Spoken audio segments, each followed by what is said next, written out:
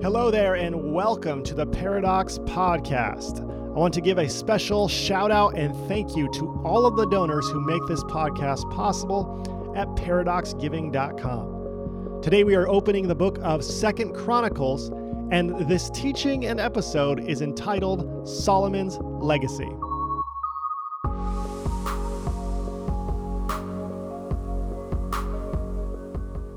Today we will be looking closely at Solomon, who many consider to be Israel's wisest king, through the biblical writings of Chronicles. Solomon's story begins in 1 Chronicles chapter 22. So if you have your Bible with you at home, I invite you to turn with me to that chapter. Right before we meet Solomon, the narrator informs us that King David has gathered all of the building materials necessary for the impending construction of the temple.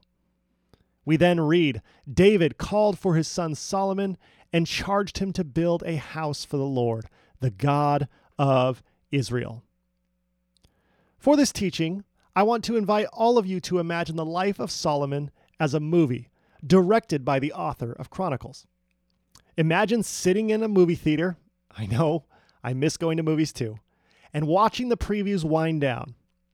The theater gets a little darker, the music begins to play, and there is an opening shot of a young teenage boy, Solomon, navigating his way through an elaborate palace. Solomon arrives at his elderly father's bedside. David is frail and close to death. And with labored breath, David gently says, "My son, my dying wish for you is that I want you to build the most magnificent temple to our God." If you watched this movie, you would immediately know that the entire movie is going to be about Solomon's relationship to building that temple. Within seconds, you know that Solomon's entire destiny is tied to the temple, and the director is going to tell us the story of how the temple came into being or how Solomon failed. That's what the author of Chronicles wants you to experience in this opening scene of Solomon's life. According to the author, Solomon's central purpose and calling is to build the temple in Jerusalem and to ensure that it is a magnificent structure. The next scene takes place in chapter 23 of 1 Chronicles. We read, "When David was old and full of days, he made his son Solomon king over Israel." We can imagine a scene where a crown is being held by shaky and weathered hands as it is lowered onto Solomon's hair.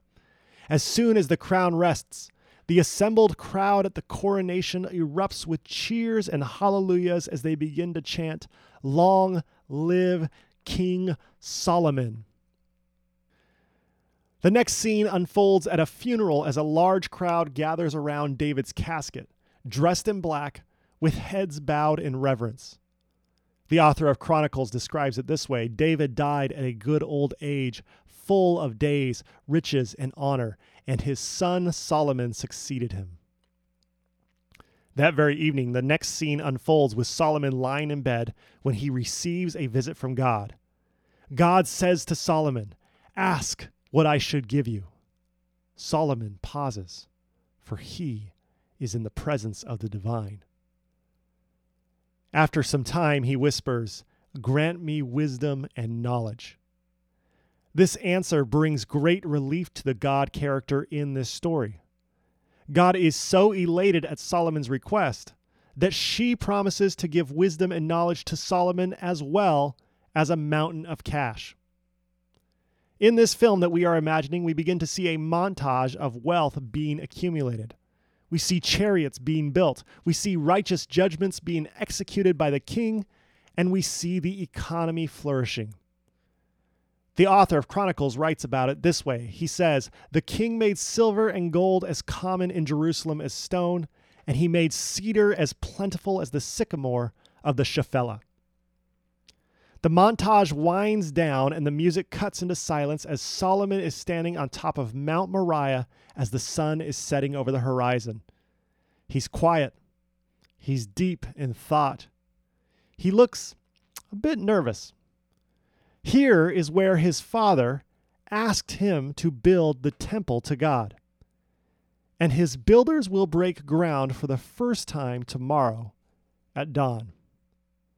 Solomon knows that a strong economy is nice, that the reputation of his wisdom is something to be celebrated, but he has a sense that this building that begins tomorrow will ultimately define his legacy for generations to come.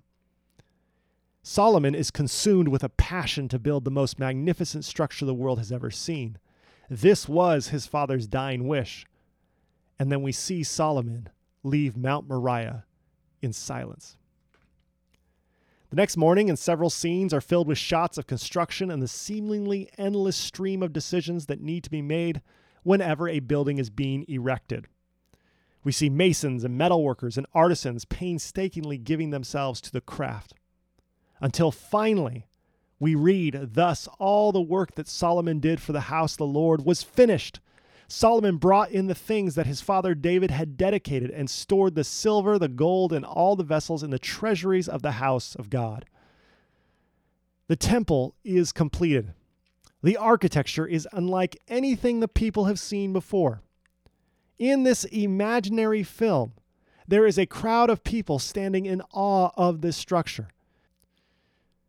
There is a silence and a reverence that falls over the crowd. But that silence is broken by a distant horn.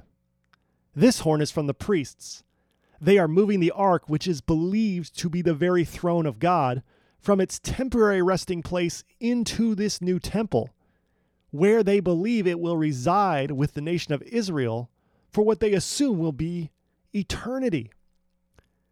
The nation of Israel begins cheering as the priests carefully bring the ark into the temple, past the holy place, and into the most holy place.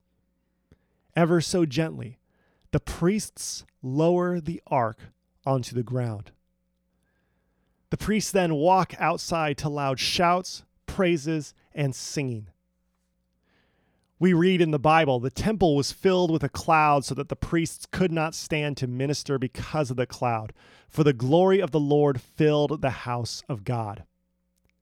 This thick cloud descends from the skies and enters into the temple, a sign of God's presence that harkens back to the days of Exodus. As our film continues, the people of Jerusalem are losing their minds.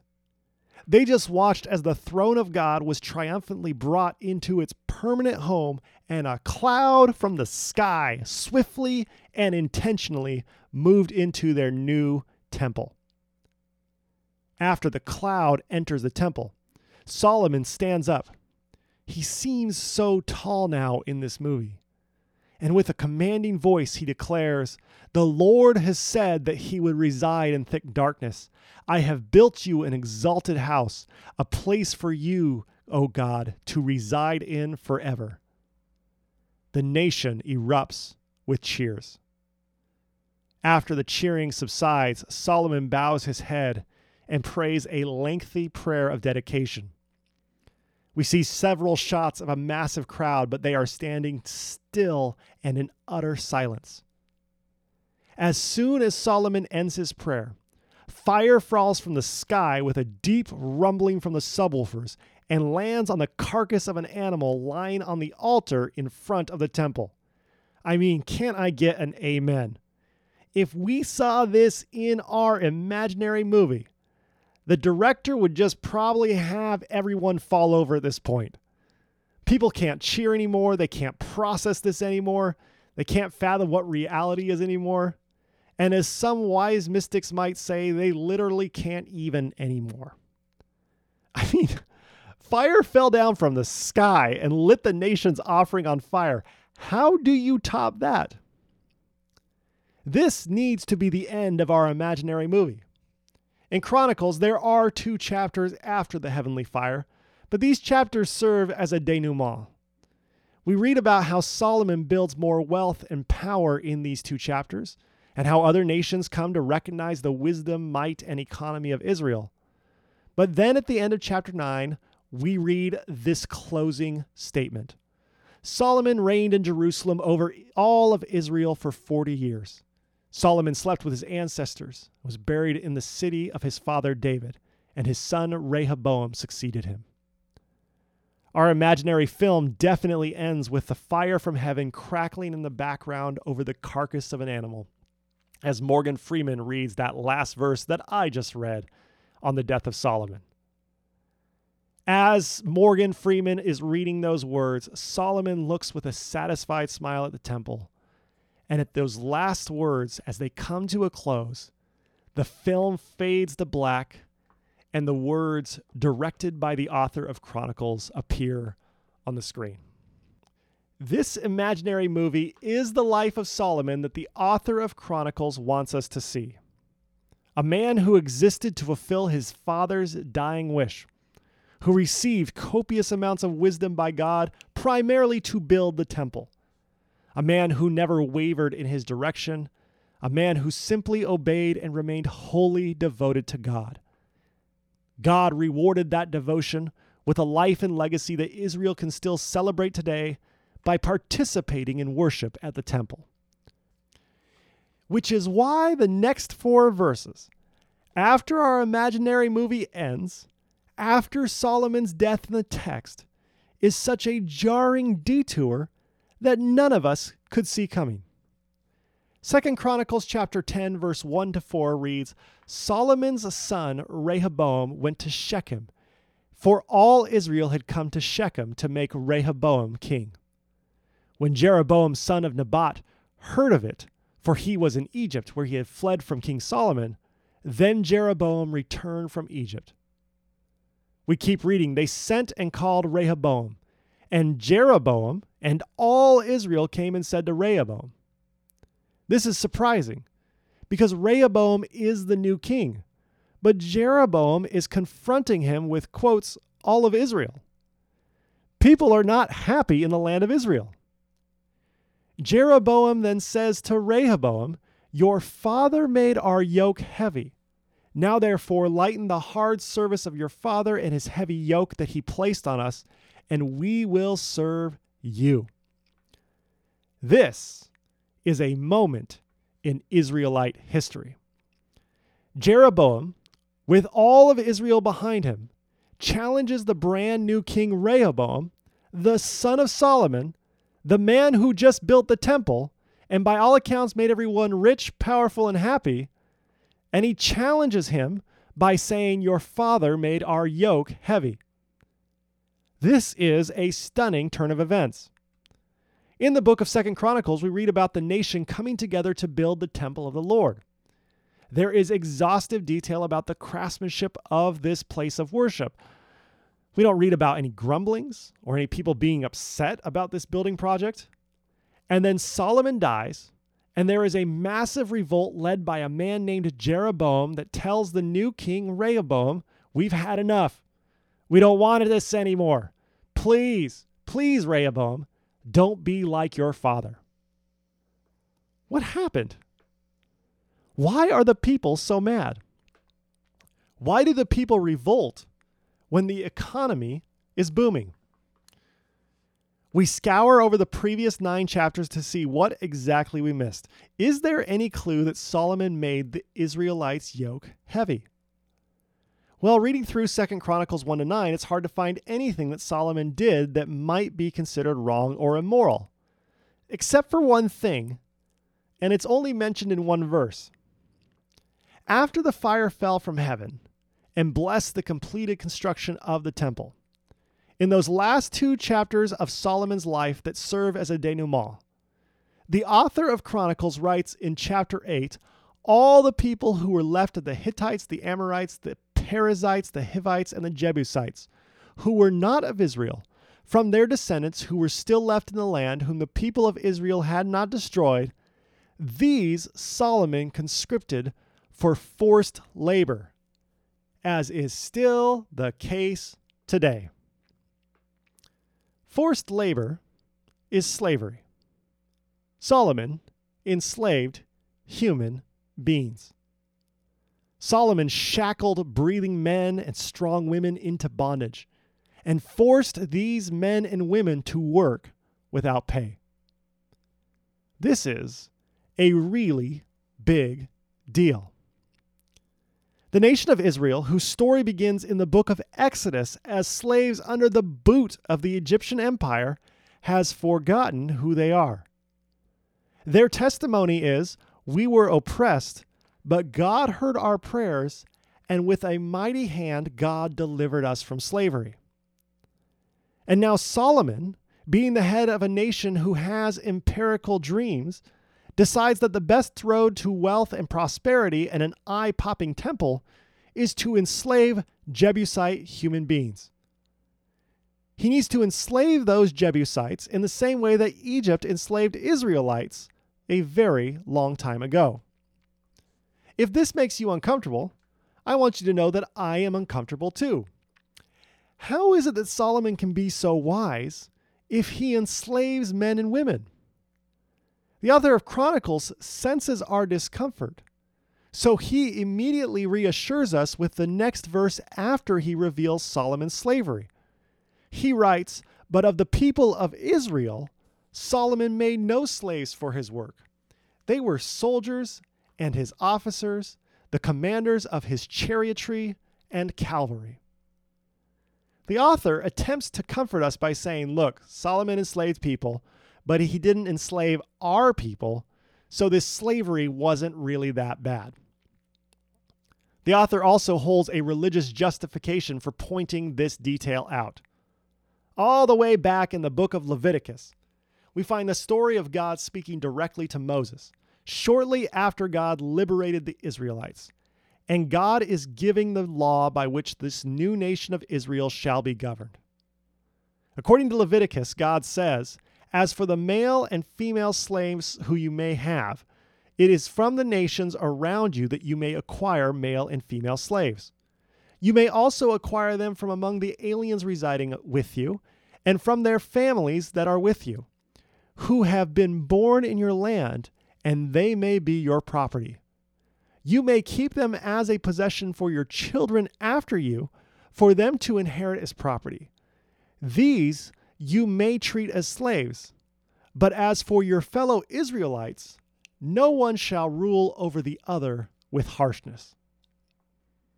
In the Bible, you have God, the all-powerful creator and moral compass of the universe, telling Moses that slavery is moral as long as you don't enslave your own people.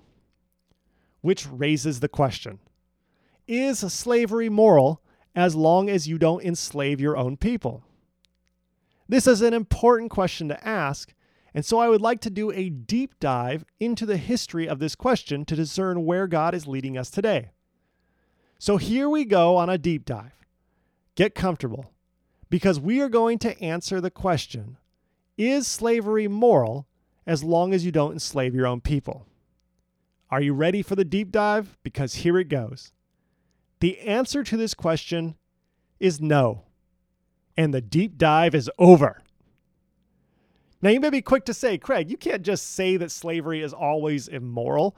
These are the very words of God in the Holy Bible. Who are you to challenge God? I am happy to challenge God on this point of slavery. And the reason I'm happy to challenge God is because I am a traditionalist. And our religious tradition is filled with people arguing with God. Abraham argued with God at Sodom that God should be more merciful, and Abraham won that argument.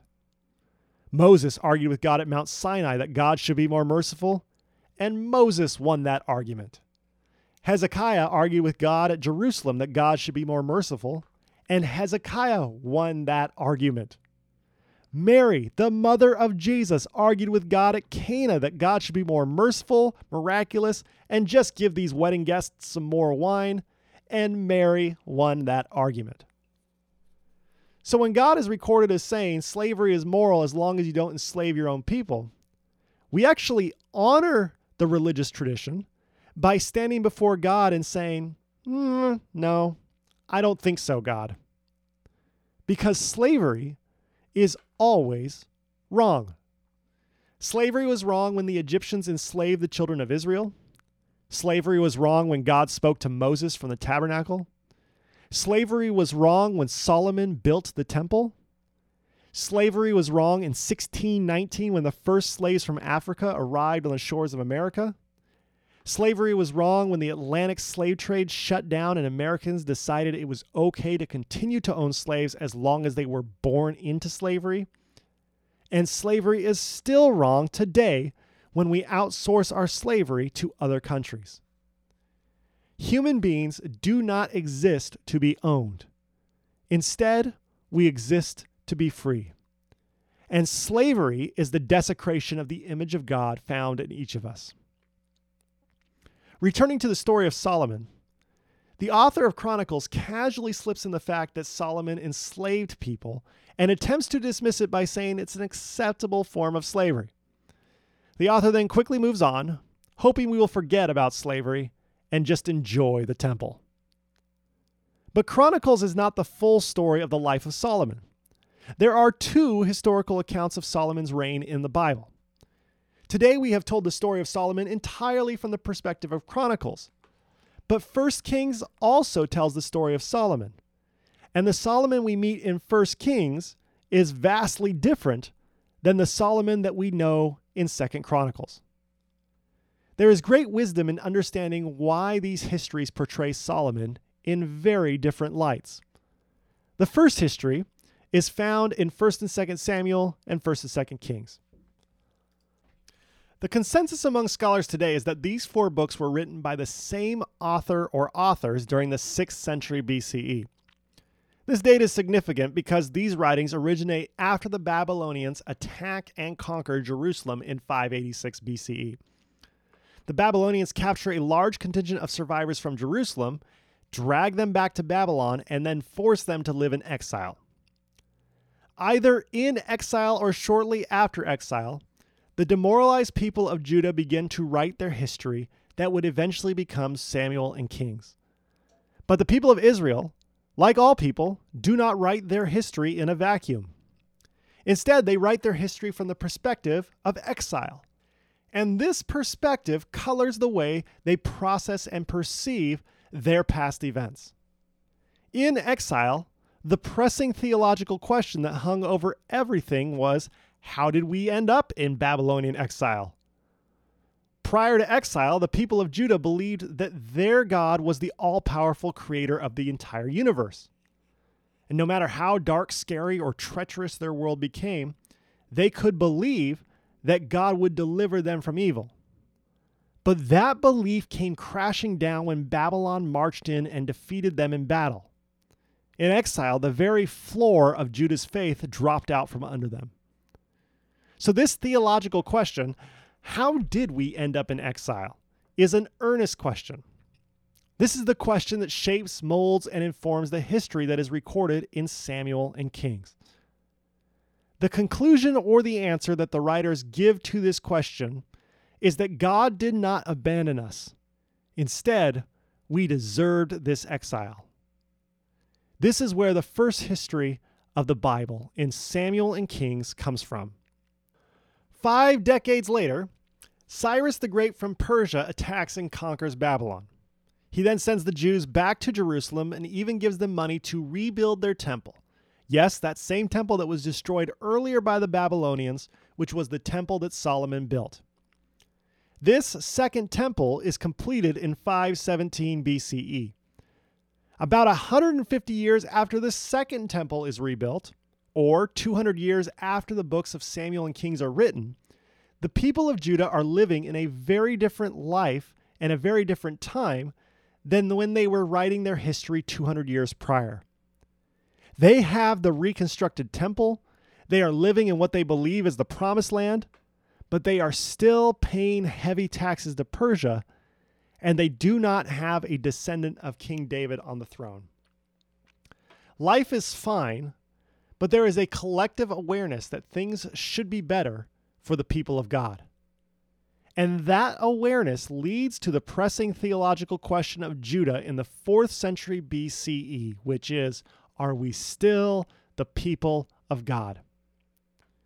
To answer that question, the author of Chronicles rewrites their entire history, and that rewriting of history eventually becomes 1st and 2nd Chronicles. To answer the question, are we still the people of God? Chronicles answers by saying, yes, we are still the people of God because we have the temple. This is where the second history of the Bible in Chronicles comes from. We have two vastly different versions of history in the Bible because they are from two vastly different time periods and they are asking two vastly different questions.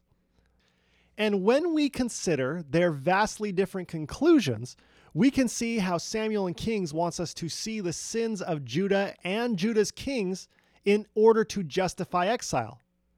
But we can also see how the author of Chronicles wants us to see the goodness of Judah and the temple and the people who built it in order to justify religion. The author of Chronicles possesses a clear agenda. They want their readers to believe that the temple is a moral and good institution. So the author glosses over the sins of the temple's founding fathers, David and Solomon, because they want their readers to believe that the temple was built by the most altruistic people with the most moral convictions. This is why I wanted you to imagine the story of Solomon in Chronicles as a film. Because that film that we imagined, it would be incredibly boring, right? The story is that David asks Solomon to build the temple, Solomon builds the temple, and God approves. That's not a compelling story. Instead, it's religious propaganda. And the best way that I can describe Chronicles to you is historical religious propaganda. Dr. John J. Collins from Yale Divinity School writes, Chronicles describes history as the author thought it should have been. Chronicles is not a reliable source for historical information about pre-exilic Israel or Judah. In other words, Chronicles is not history. Chronicles is propaganda. And while some may dismiss Chronicles entirely, I believe there is wisdom that we can gain from comparing the propaganda of Chronicles to the history of Kings. Because Chronicles barely mentions that Solomon enslaved people. But 1 Kings 5:13 reads, King Solomon conscripted forced labor out of all of Israel. The levy numbered 30,000 men. This is a major contradiction between Kings and Chronicles. Chronicles testifies that Solomon did not enslave his own people, but the book of Kings tells us that Solomon enslaved the children of Israel to build a temple to God who freed the children of Israel from slavery. No wonder that after Solomon's death, Jeroboam leads all the assembly of Israel before the new king Rehoboam and demands, Your father made our yoke heavy, Rehoboam. Now therefore lighten the hard service of your father and his heavy yoke that he placed on us, and we will serve you. Jeroboam leads all of Israel in protest before the new king. This massive protest demands that Rehoboam act as a king in an entirely different manner than his father. Now, both Chronicles and Kings are nearly identical in the reporting of what happens next with Jeroboam and Rehoboam. According to both accounts, Rehoboam decides to respond to Jeroboam's request by asking for more time. Rehoboam then takes 3 days to decide whether or not he's on board or against slavery, and then returns to Jerusalem with an answer. And before all of Israel, he looks Jeroboam right in the eye and he tells him, My father made your yoke heavy, but I will add to it. My father disciplined you with whips, but I will discipline you with scorpions. In other words, Rehoboam tells Jeroboam, You thought my father was bad? Well, you ain't seen nothing yet. Both Chronicles and Kings tells us that the people of Israel returned to their tents. The next morning, Rehoboam sends a man named Hadoram, his chief slave master, to go to the tents of Israel and re-establish the institution of slavery over them. But when Hadoram shows up to enslave the people of Israel, they revolt. Because they don't want to be slaves. In their revolt, they murder Hadoram. This murder is the official declaration of rebellion. And from this moment forward, the nation of Israel, days after the death of Solomon, goes from one nation to two separate nations. The southern kingdom, Judah, is where Jerusalem is and where Rehoboam sits on the throne. Judah is composed of two tribes, Judah and Benjamin. The northern kingdom, Israel, is composed of the remaining tribes. This northern kingdom crowns Jeroboam as their first king and establishes the city Samaria as their capital city. And for the next 200 years, there are civil wars, uneasy alliances, shocking betrayals, until finally the northern kingdom of Israel is wiped out by the Assyrians in 722 BCE. As hard as this may be to believe, 3,000 years ago, the nation of Israel split into two nations and fought a civil war primarily over the issue of slavery. The southern nation of Judah believed that God ordained this practice of slavery, while the northern nation of Israel believed that God condemned the institution of slavery. The author of Kings records this anti-slavery rebellion from the perspective of the pro-slavery southern kingdom of Judah. And 200 years later, the author of Chronicles comes along with an agenda of religious propaganda.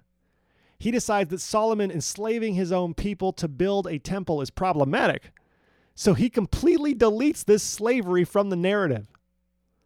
This is wild, because the author of Chronicles omits the reason for Jeroboam's rebellion while simultaneously recording Jeroboam's rebellion and somehow labels it as history.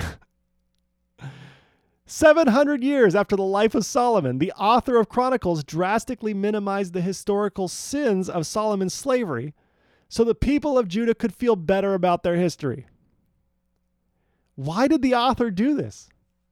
Because the author of Chronicles desires to motivate his readers to go to the temple, to worship, to pray, to offer sacrifices, and to pay the temple tax or tithe. And the whole history of slavery that is tied to the temple complicates all of that. It puts it all in jeopardy. So rather than confronting the sin of slavery, the author of Chronicles omits slavery so that people can worship at the temple with a clear conscience. And this is why propaganda is ultimately a tragic endeavor.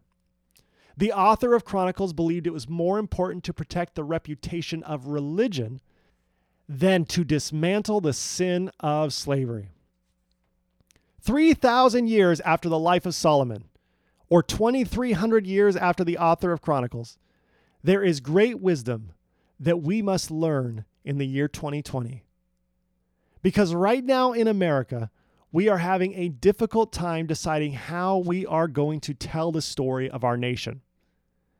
In the United States of America, our past, our economy, and our power structures are all deeply entangled with a long and sordid history of the sin of slavery. The best book I have read in 2020 is called The Color of Compromise by a man named Jemar Tisby. This book is about the history of the church in America and its relationship to racism. In the first chapter of this book, he lays out the findings of his research in his thesis. He writes, historically speaking, when faced with the choice between racism and equality, the American church has tended to practice a complicit Christianity rather than a courageous Christianity. They chose comfort over constructive conflict, and in so doing created and maintained a status quo of injustice. Now, when I hear that line, I have to pause and say, wait a second, is Jemar Tisby talking about the history of America or the book of Chronicles? Because the answer to that question is yes. It's the same story. It's the same sin. It's the same tragedy. We have failed to learn from the sins of our past, from the sins of our religion, and even the sins of our scripture. Here in America today, whenever white Christians protect the reputation of America or defend the reputation of the church, instead of dismantling the sin of racism, then we commit the same sin over and over again of the author of Chronicles. This is the wisdom to be gained in the bizarre and tragic story of the omission of Solomon's sins in Chronicles. In The Color of Compromise, Jemar Tisby tells the origin story of the Southern Baptist Church. Now, not many Americans know this, but the Southern Baptist Church split off from the Baptist General Convention in 1845 to preserve the institution of slavery. The first president of the Southern Baptist Church, William Boulain Johnson, explained the reason for this separation. He writes, "These northern brethren thus acted upon a sentiment they had failed to prove, that slavery is, in all circumstances, sinful." Johnson believed that some forms of slavery was evil, but not all forms. He believed that one could own slaves as long as they did not own their own people, much like that difficult law in Leviticus. Johnson did not stand alone in this belief. Many white Christians in America argue that slavery was moral because the Bible makes no explicit condemnation of slavery. In fact, the Bible provides several protocols and guidelines to ensure that slavery is moral. By the way, all of this is true to this day. The Bible does not explicitly condemn slavery. In fact, there are far more verses in the Bible that condone slavery than verses that condemn same-sex sexual activity.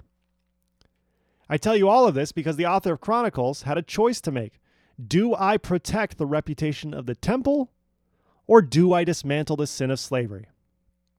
He chose to protect the temple, and his choice to protect the reputation of religion had dire consequences millenniums after he penned his words. While I do not believe that the author of Chronicles would have conquered white supremacy had he chosen to dismantle slavery, I believe he could have made it much more difficult for white supremacy to thrive in America if he chose to write an entire book condemning the practice of slavery rather than the propaganda he chose in the book of Chronicles. We need to stop committing the same sin that he committed so long ago. Here in America today, the wisdom of the book of Chronicles teaches us that we grow closer to God by including our past sins and not omitting them. I understand that this idea feels wrong, it feels backwards, and it feels out of place. But may I remind you that this message is the heart of the gospel of Jesus Christ. In this gospel, Jesus does not meet people at the temple with sacrifices and priests and titles and scripture. No. Jesus Christ meets people in their brokenness. He eats with sinners. He blesses those who are cursed. He finds people at their lowest moment and declares that those moments are holy. And when we consider that we can grow closer to God by including our past sins rather than omitting them, it reminds us of the counterintuitive pronouncement of the gospel, that God meets us when we include our sins rather than pretending that our sins don't exist. As horrific and terrible as slavery is, I believe that we can learn something from its omission in Chronicles. Every failure can be our teacher. From the massive moral failure of Solomon, we must learn that we should never prioritize the reputation of a nation, a religion, or ourselves over the sins of slavery and racism. And if we have the courage to include our sins and failures in the story we tell others and the story we tell to ourselves, then we grow dramatically in love and follow in the footsteps of God. May we see and embrace Jesus Christ in all, even in our failures.